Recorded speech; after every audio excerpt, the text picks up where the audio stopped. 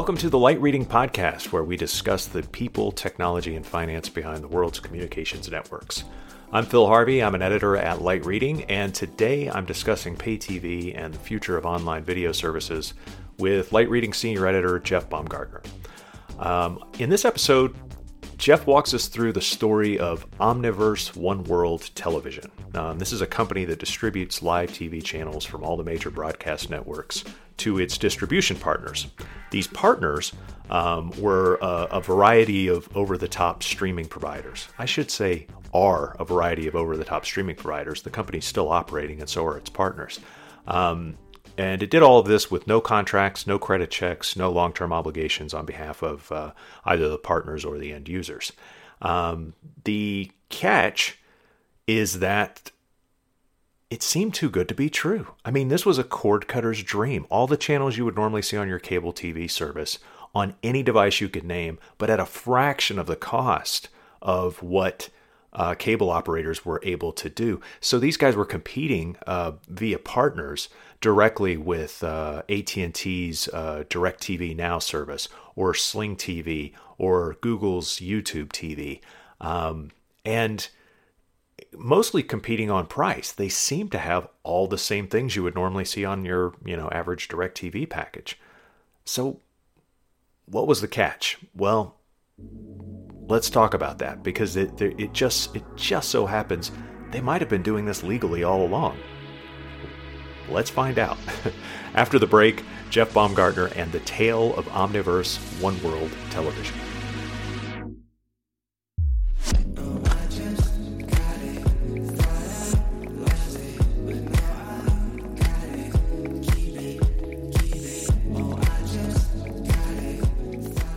Okay, welcome to the podcast, Jeff Baumgartner.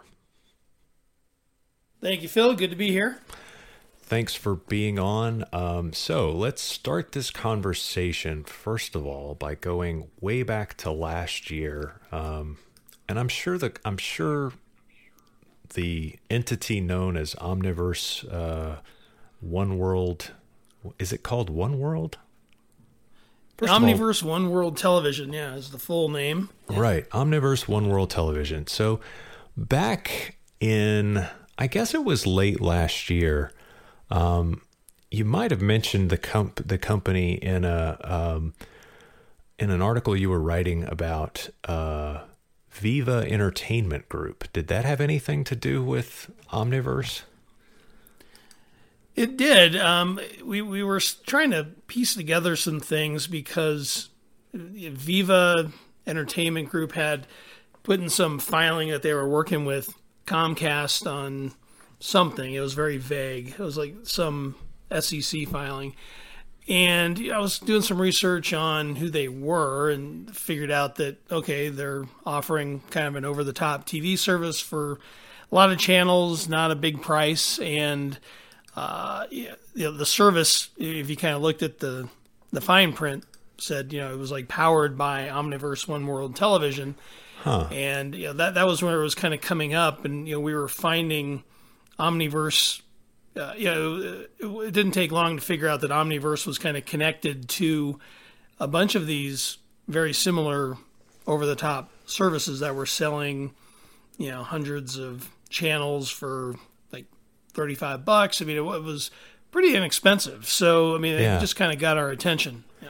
It did, because this is a competitive lever in the pay TV market. I guess before we dig too deep into Omniverse One World Television, let's back up and say, why do these services sound appealing on paper anyway? They're over-the-top services. They're offering live pay TV channels at prices that were, way less than $50 a month.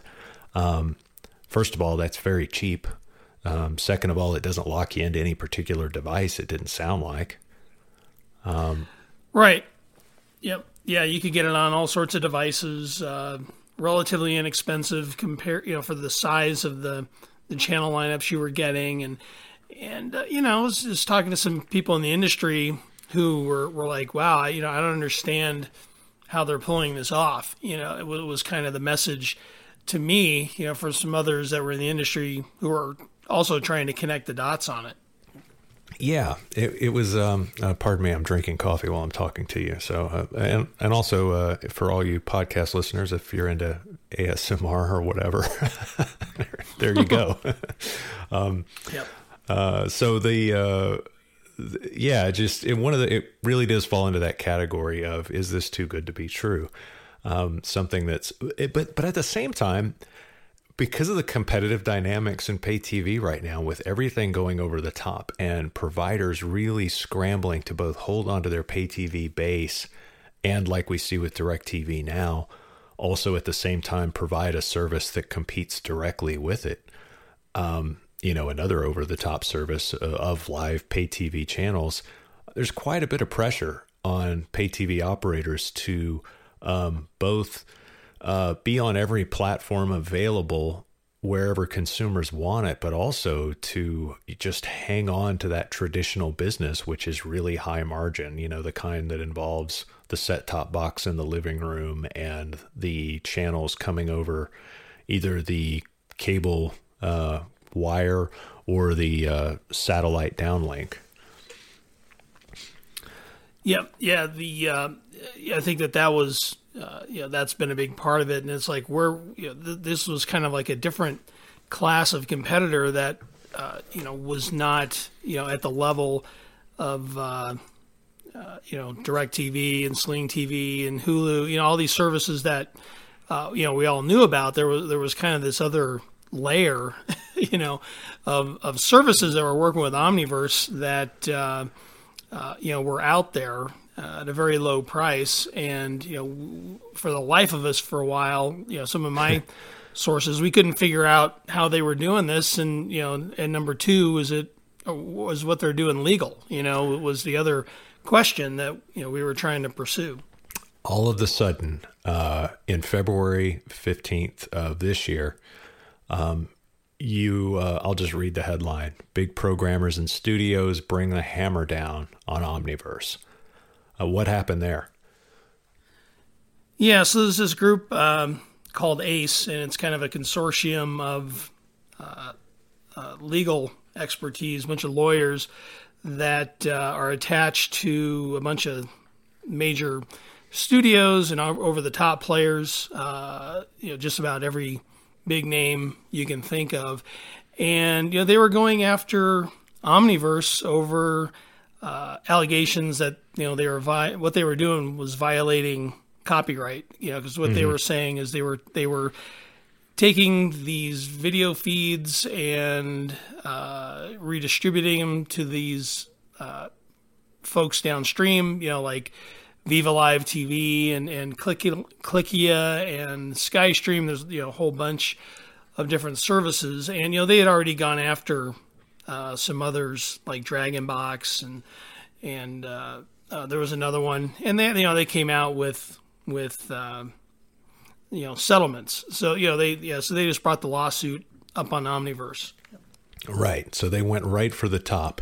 Then the next chapter is that all of a sudden we find out where we think Omniverse is getting its channels, and that was surprising. Where were they getting their channels, and what did they say about it? Yeah, so what we could figure out was, and I was working with some other folks in the industry on this who were kind of helping me out. But what we eventually figured out was there was a service outage, and this had happened whenever there was like a service outage. We started to see evidence that people who were subscribing to services like Tiki Live, in partnership with Omniverse, if the channel, like instead of seeing the channel you're supposed to be viewing, you would see a black screen with the DirecTV logo bouncing around, which you would see if the DirecTV service was down, or you tried to access a channel that you weren't authorized to access. So that was a pretty clear indication that Omniverse and these other partners, the video was somehow being sourced from DirecTV. So that was a pretty interesting revelation. So we kind of put the story out there, and we were still trying to figure out how they were doing it, and that eventually I got a call from Jason DeMeo, who's the head of Omniverse, and he was even though the lawsuit was going on, he thought maybe we were close enough that at least warranted a phone call to kind of explain what was going on, because he was pretty upset. He's definitely kind of insulted that he and his company were kind of being cast as pirates, because in his interpretation of what was going on, they're doing everything above board, legal, and by the book.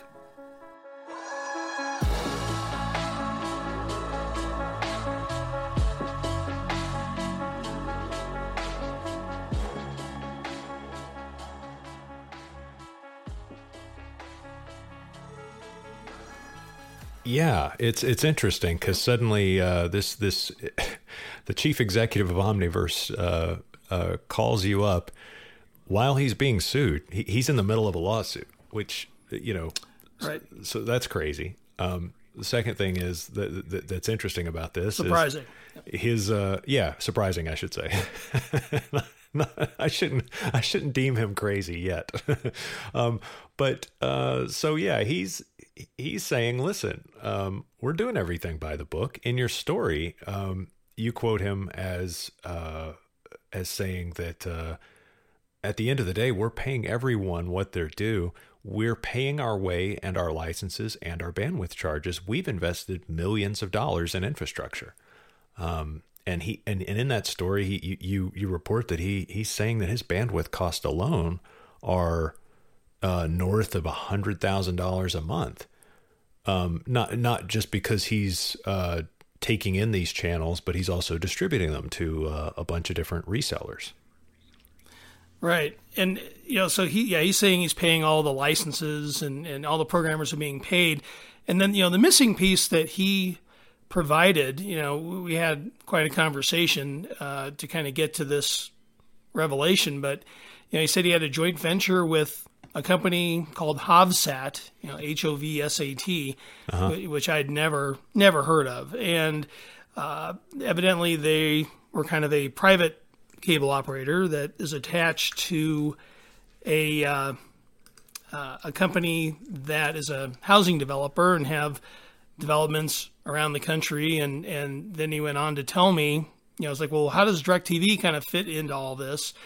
And what he had told me is that Hovsat has like a 100-year length contract with DirecTV going back to the Hughes days that gives them access to these channels and the ability to distribute them nationally at kind of this bulk rate, where you're probably 40 to 60% under, what a traditional cable operator might pay. So, so that was another surprise. I mean, I never heard that one before. I haven't seen the contract, but 100 years, seems like kind of out of the ordinary. And I think if they signed it in the early 80s or whatever, there was no over the top and digital national rights, but their argument or their interpretation of all this is that the fact that they aren't included doesn't preclude them from national digital distribution. So I mean that's going to be a big center of what's going to happen, I think, with the the allegations from Ace against these guys. Is that contract ironclad like they think it is, or is it a matter of interpretation? We'll have to find out. And then Jason with Omniverse was also telling me that some other programmers in the past have tried to hit him up with cease and desist orders, and then once they were presented with this contract, they backed off. And I tried to corroborate that with Discovery and Viacom.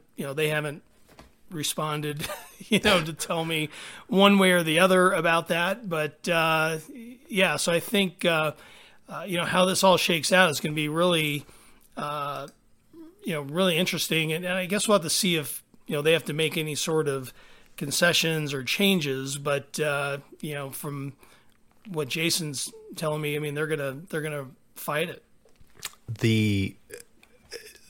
I have to walk this back because I am just not smart enough to hold all this information at one time. The company Omniverse had a joint venture with Havsat.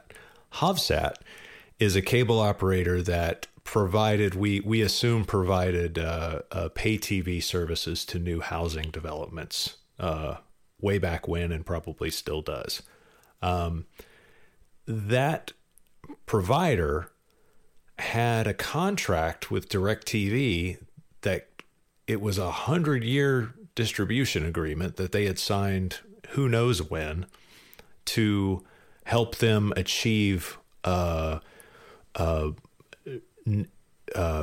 ability to basically distribute pay TV channels at a really low rate while they're building out housing, I guess, for I guess economically disadvantaged communities and stuff like that. Yeah, or they would get a deal where it's kind of like an MDU or apartment contract where you're paying kind of this bulk rate.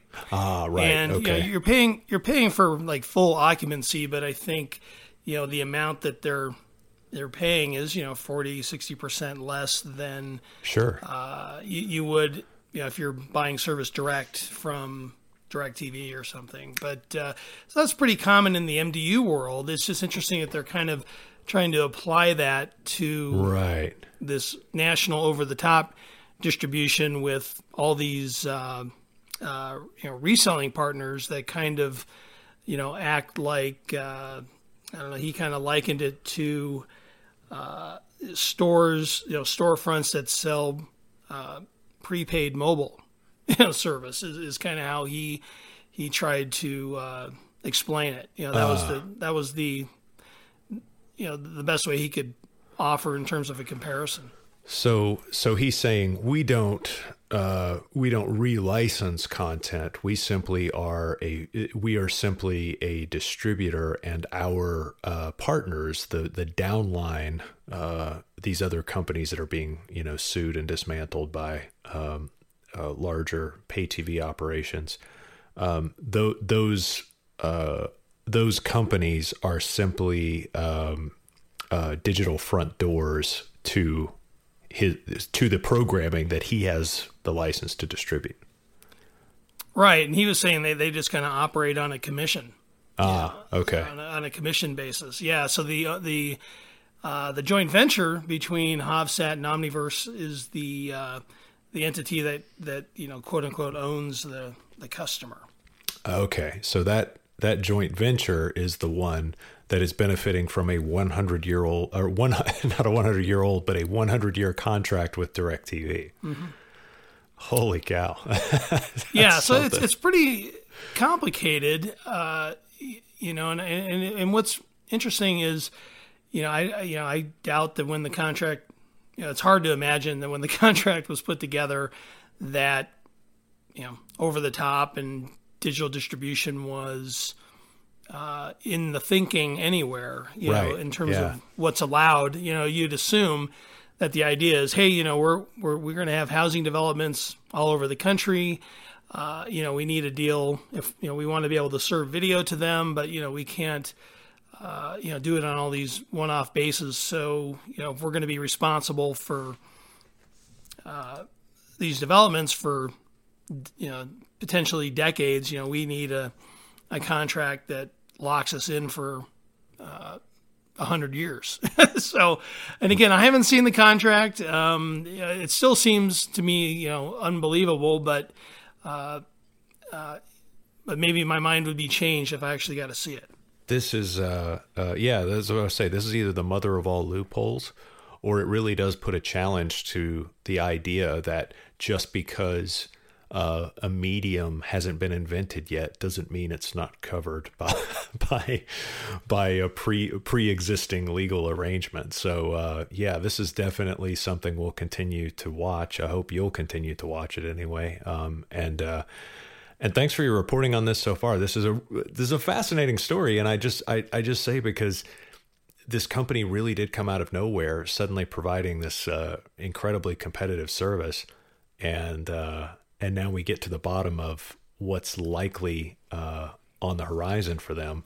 It seems like they've got quite a fight on their hands. Yeah, for sure. And if they're allowed to continue on the way they are, it could cause some renegotiations elsewhere, amongst other distributors saying, hey, why can't we get that deal? Or, it could have some other ramifications. So yeah, we'll definitely be keeping an eye on it and kind of seeing how it shakes out. The CEO of Omniverse, or the founder, Jason DeMeo, I found his LinkedIn page. He says he has 20 years of experience in sales, marketing, and business management.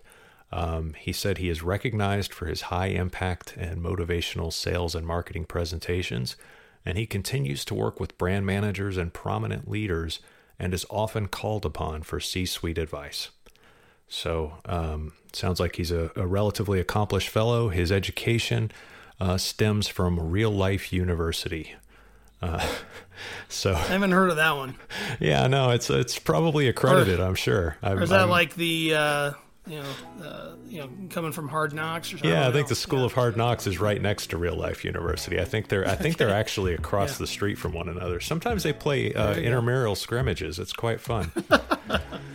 Nice. All right. Well, this is going to be. Ask him about that. This is going to be exciting. Okay, Jeff, the Bominator Baumgartner. Thanks so much for being on the podcast. Sure thing. Thanks, Phil.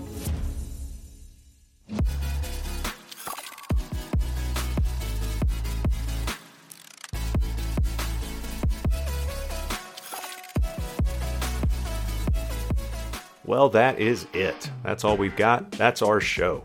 This podcast is mixed and edited by Tien Fu, senior producer. He's part of our fantastic New York-based Light Reading video team. You can reach us by emailing editors@lightreading.com or follow Light Reading on Twitter @light_reading. For all the articles and research we talked about on the show, please visit lightreading.com and search podcast. The latest article will pop up there. We put all of our show notes in the blog post associated with each episode. The podcast is available on Google Play, Apple Podcasts, SoundCloud, and Spotify. Please leave us a review on iTunes so I can finally convince my mother that she's not the only one listening. We'll be back with another episode real soon. You there with the headphones, thanks so much for listening. Bye.